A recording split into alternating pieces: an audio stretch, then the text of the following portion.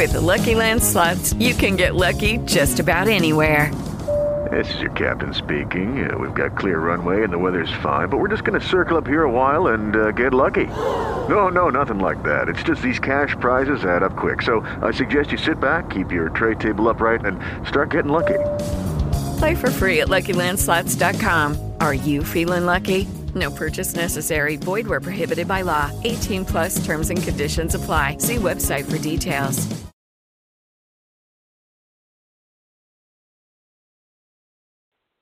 Blog Talk Radio. Are you ready to awaken to the truth of your soul? Welcome to today's episode of the Nadia Khalil Morning Show with your host, Nadia Khalil. Good morning, everybody, and welcome to today's show. Today is January 3rd. We're making it through the week. It's finally Friday. Finally Friday. We have great cool weather. I want to say winter weather in Southern California, but I have to tell you, the sunsets in the winter are absolutely amazing. They're like orange and pink and yellow, and they just keep on going for miles. I mean, people stop their cars just to see what just happened, and you cannot help but be drawn to what is going on right now. So it's kind of interesting because I got a question from, I think it was Susan Auric and I have to go back to it right now. Sorry, there's like questions all over the place today, and I have to find them all. Who says, we have seen fires and storms and the like in quantities and qualities unheard of before. Why are we still not acting? Acting takes a long time to coordinate. The world is a big place. It's not like someone can say, okay, I know what to do and I'm going to do it. There's a couple things going on, and I actually spoke to weather people. One of my best friends is a weatherman, and so I'm always interested in the weather. But at the same time, there is a natural progression in our world over from the beginning of time till now of things changing in increments, small little changes, but over years make bigger changes. So why are we still not acting? Because we are coordinating. We realize there's a problem. Some people decided there is. Some people decided there isn't. They're fighting it out over in a corner. But yet the people who are convinced, they are taking action and they are speaking out. And I think we need the political system, but one of the more foolish things is to try to convince the political system, because until you get a few people in there who really believe it, it's hard to get in. But you have to be able to try, because then you will get someone. And that part has already started to happen, where in some of the largest countries that can maybe take action, there are people sprinkled in that are saying, hey, my God, this is real and we need to pay attention. So it's just a matter of time. It may not be in our lifetimes, but a great example of that would be that when I was a kid, we had such bad pollution. And this was in the 70s. We had really bad pollution. I remember them saying, don't use aerosol spray cans. And I'm like, well, stop telling me not to use it. Stop making it. Why are we making it? It's not about who's using it. Why are we making it, selling it, and then telling people not to use it? That doesn't make sense. And then we had the Environmental Protection Agency, the EPA, started at that time to protect our environment. But at that time, because how bad our air was, I mean, we had air quality forecasts, not only weather forecasts, but air quality forecasts. At least by the time I moved to Southern California in 1985, that's what we had. Smog alerts, regular. If I was flying into LA, coming back from Chicago, there was a brown blanket covering the entire city that we would break through and breathe. So over time, smog alerts went away. Cars spewing black smoke went away. We have better air quality now than we did then, for sure. Better air quality now than we did in 85, for sure. But it happened over time in increments. Once we identify the problem and get over the fact that it's a problem, then we start to act on it. So we are acting. We've already started. The million baby steps is on the way, but we have to be patient with what that means. That's pretty much that whole thing right there, because I just remember my mom saying there was a year where there were like a ton of tornadoes. But it was an interesting thing when she said, yes, in the, what did she say to me about it? She said, in the world, this is happening here and this is happening there. These are all signs of the end of the world.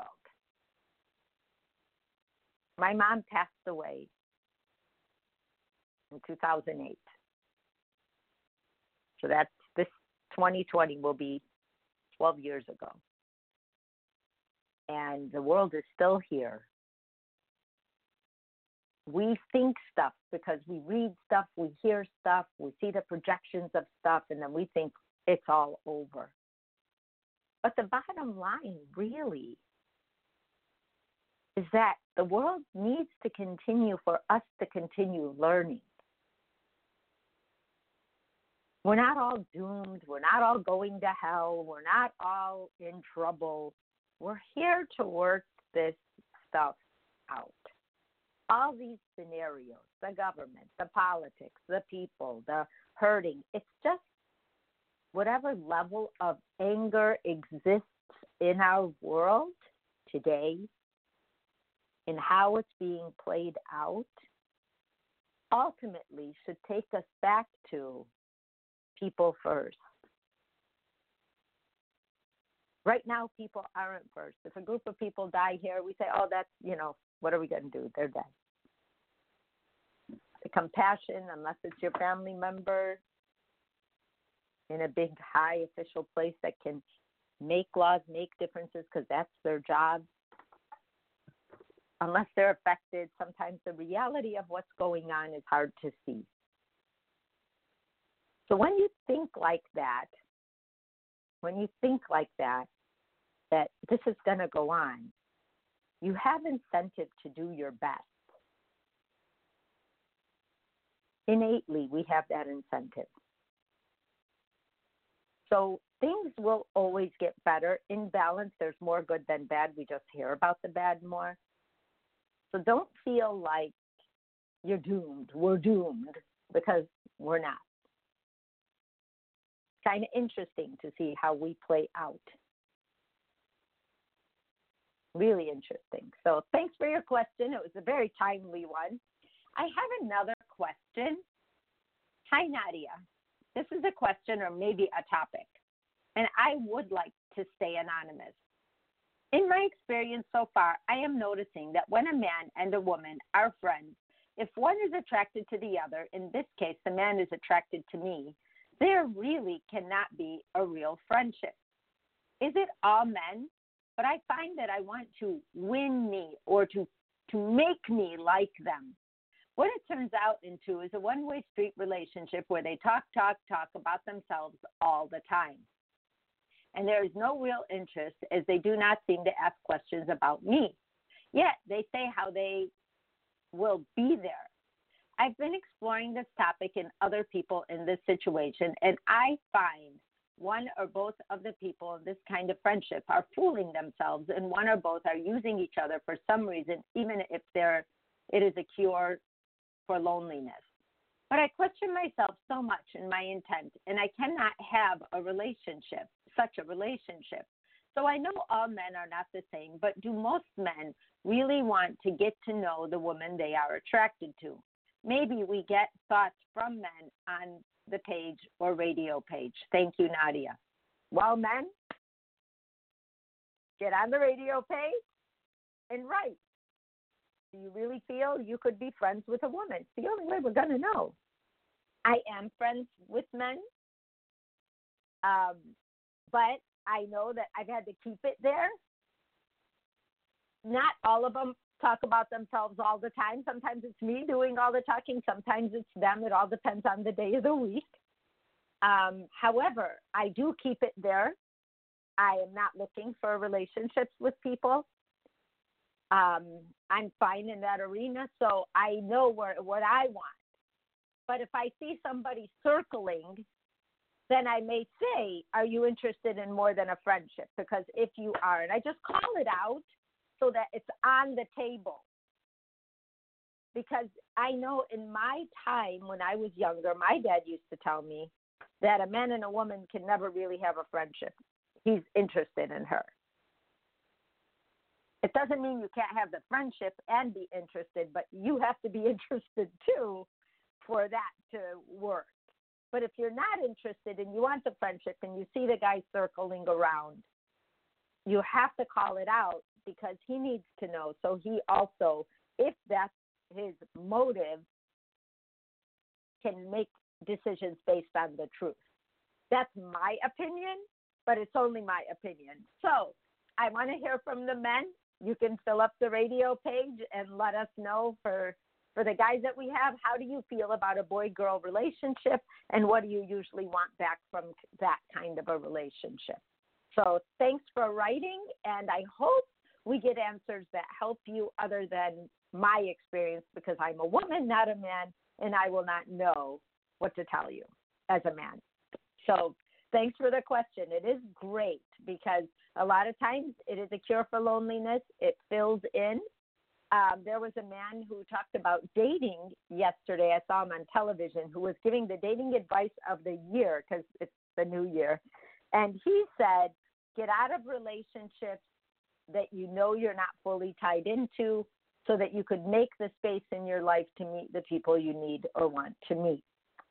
And I know that for a fact is a very true statement because I know people who stayed in relationships they knew deep down they did not want to stay in, but they stayed because they were lonely, because they didn't want to be alone, because they didn't want to go through a breakup, they didn't want to go through meeting someone new, and then while they were in the relationship, they met someone that was, in quotes, the love of their lives.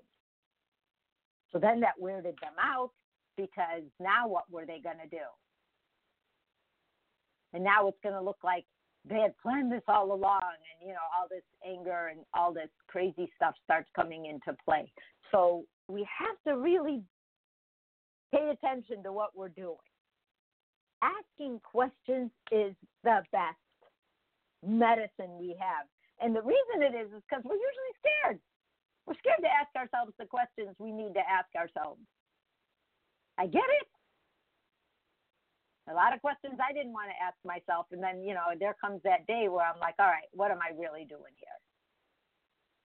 What am I doing? And why am I doing it? And what am I scared of losing? Because when we don't listen or question ourselves, we lose ourselves in the equation, don't we? Kind of crazy, huh? So ask yourself questions. See what happens. My next question, Christopher Sedre, Nadia, here are some questions, more questions for you. In the book Origins of Truth, Christ said, I am not the Holy Spirit, and if there is a Holy Spirit, it is the souls of each drop of God. How do you think this? What do you think this is about? What do you think this means? What is this actually saying? What do you think the Holy Spirit is, and what would it be like that the Holy Spirit of God is present? Thanks, Christopher. I saw this vision after I saw Christ on the treadmill when I was in the midst of thinking of everything but what came to me. And I saw like these little raindrops of God. I saw like a hand in the sky, a big hand, and I actually commissioned someone to paint what I saw. She painted, she's now passed away, she died from cancer shortly thereafter, but She didn't believe in God before she met me. So there was a reason why I met her. But either way, she painted a hand and said, I've never painted a hand before, and I love how this looks. But she painted it with water, just washing out of the hand onto a globe, which was Earth. And my vision was that water breaking into individual raindrops of every single color of people. It was like the entire range of God. Because when we make too much of what we are learning about God, like, what is the Holy Spirit? Well, it's God, and we're not God, and we're not as good as God, and we're bad, and we're sinners, and we're hell, and we're this, and all this garbage that keeps floating in our minds, questioning our validity as human beings. Christ tried to say, hey, wait a minute. Just put on the brakes, guys. Every soul on earth is God. From God. The only difference is we came here to try something, to see something. What happens when we can't see that pure love? Where do we go with that? And we're looking at it right now. We can see it.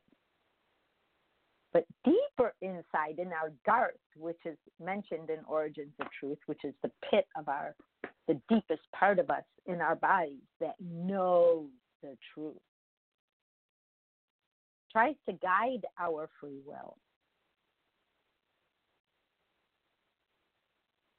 The Holy Spirit, it's just God's Spirit. We put names on stuff that makes us feel damned, holy, then we think it's better than us. God is different than us. When we go home, we can see that. Because when I saw that, I did not feel weird in front of God. I felt more weird when my veil came back, because when I was with Christ, it was gone. It was gone. And then when he was gone, the knowledge was gone, and I could not remember it. The crazy part was that I knew what it felt like to have it, and that I remembered. And all Christ is trying to say is giving a soul the weight it deserves, the meaning it deserves. You're actually the one person who keeps telling me we are not souls over and over again. But you can have that argument with Christ. I'm not going to have that argument with anybody. Or that pitter-patter back and forth. Because that's how Christ talks to me.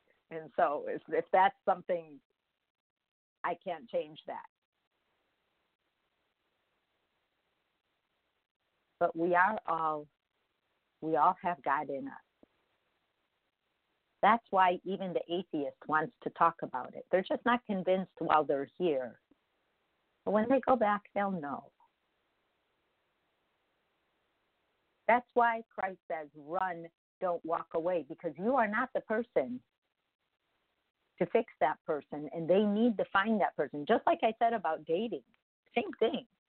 If you are in a place that you know is not your end all, do not stay, because you will not find the person, or you will wait, and you will find that person at a time when you end up hurting others as a result of that in some way. God loves us for real, not just God loves everybody. God loves you. Period. He's not up there taking a tally to see how good or bad you are. Our lives are a body of work. We are the Spirit of God Christ is the angel of love. That's his job. That's my connection with Christ. I was born always loving people from the get-go, always seeing their best. And until I was 40, I did not have the tools to reach out to people and bring out their best and tell them things because I had nothing to tell anybody. But once I saw Christ, I had something to say because I'm saying what he's telling me. So I'm here as a reminder. And it's not like a reminder because Christ told me everybody already knows what you're going to say. But only after you say it, because they need to be reminded of that spirit, that soul that we have, that has the entire contents of our entire existence, and it's with us here. But the veil is very real. Very, very real. So when you ask in the last question, what would it be like that the Spirit of God is present? It would be like love. Love. When we feel pure love, we lose concept of time. We lose anger. We understand our flaws. We have compassion for our decisions. We can account for the stuff we've done. That's where prisons, you meet people who say, I only read the Bible because it's the only book they'll give them. And thank God, if they're going to give them anything, that's a book.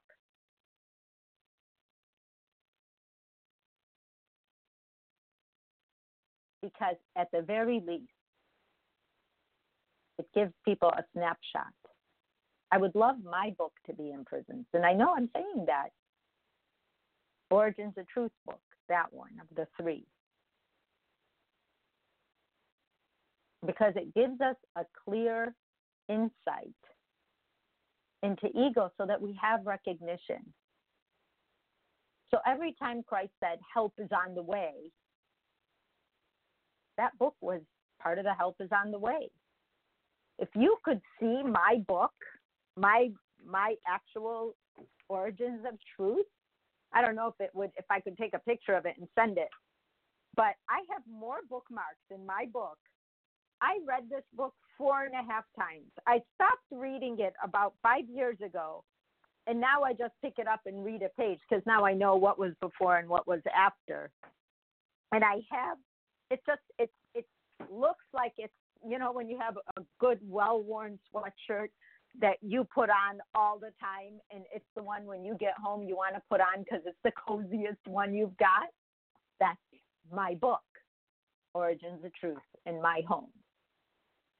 I like Original Love. It's more of a captured. I wrote that book in the daytime, which was a different writing than Origins of Truth, which I wrote in the nighttime, because Origins of Truth, you have to really think about how clever Christ is and how smart I wasn't, because I just didn't understand the use of words and language to the extent that Christ used them.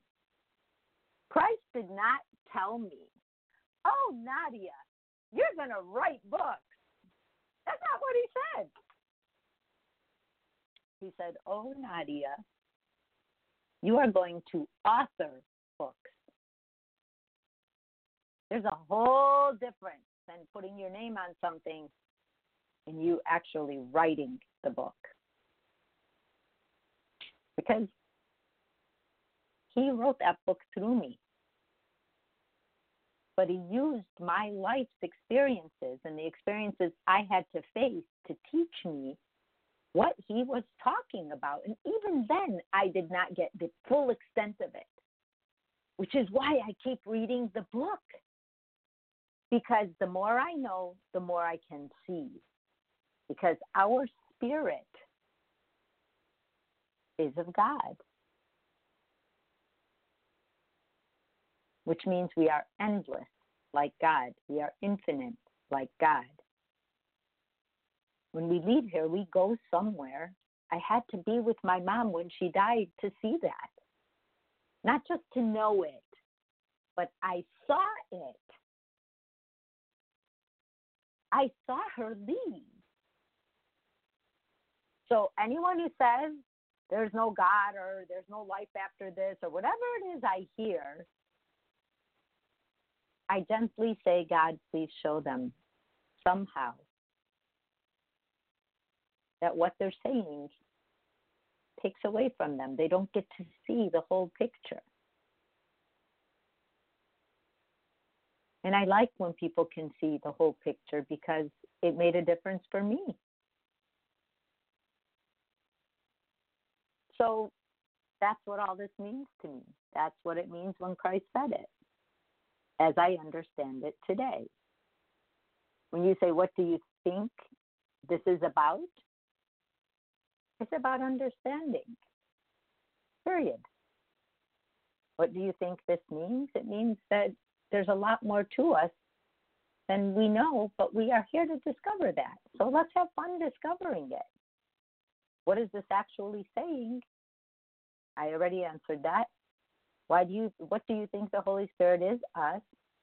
What would it be like that the Holy Spirit of God is present? You've encountered it from time to time in purity. We all have. We all have. So I hope I answered your question. And I think there is one more, and if I can find it, I have to scroll through because it's funny. I place the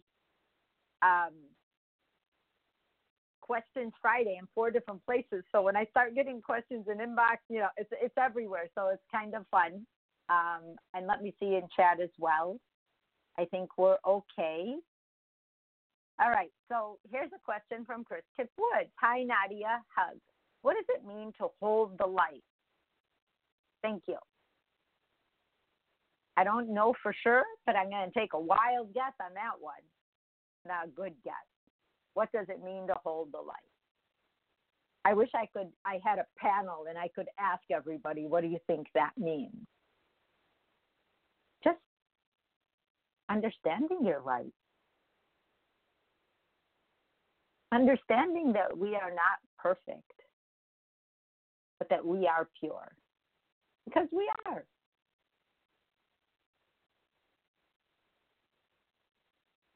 We are pure.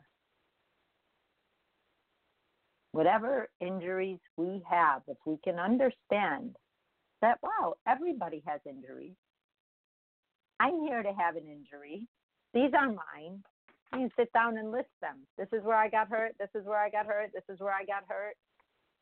A lot of the self-love class I did, because on the radio I can talk, but in the class there's you could see me, which is probably scary enough, but you could see me, and it's something that can live after I live.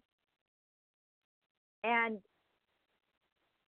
what does it mean to hold the light? We have got to find it. You've got to acknowledge it so that it can light you. And that acknowledgement, always knowing there's something in you that's special, it's that light. To go back to Christopher, the other Christopher, because we got Christopher and Chris, to go back to Christopher's question about the Holy Spirit and God being in us, knowing that, because that is our greatest resource. Our greatest resource is knowing that we are a part of God. Because the more we know it, the more we can live up to it. Because if somebody walks around, I have 60 seconds left, so I have this thing buzzing in my ear. But if we walk around knowing that we're a part of God, we will act differently. When we think we're bad, we act in a disrespectful manner, not only to ourselves, but to others. To others.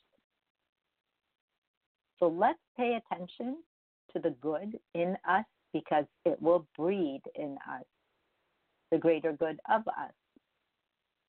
It's already there, but without our acknowledgement, without our permission, we don't interact with it in the ways that we could. So I hope that answered everybody's questions. I will see you guys Monday morning. Have your first great weekend of 2020. Bye-bye. You have been listening to today's daily dose of the Nadia Khalil Morning Show. To learn more, visit www.nadiakhalil.com.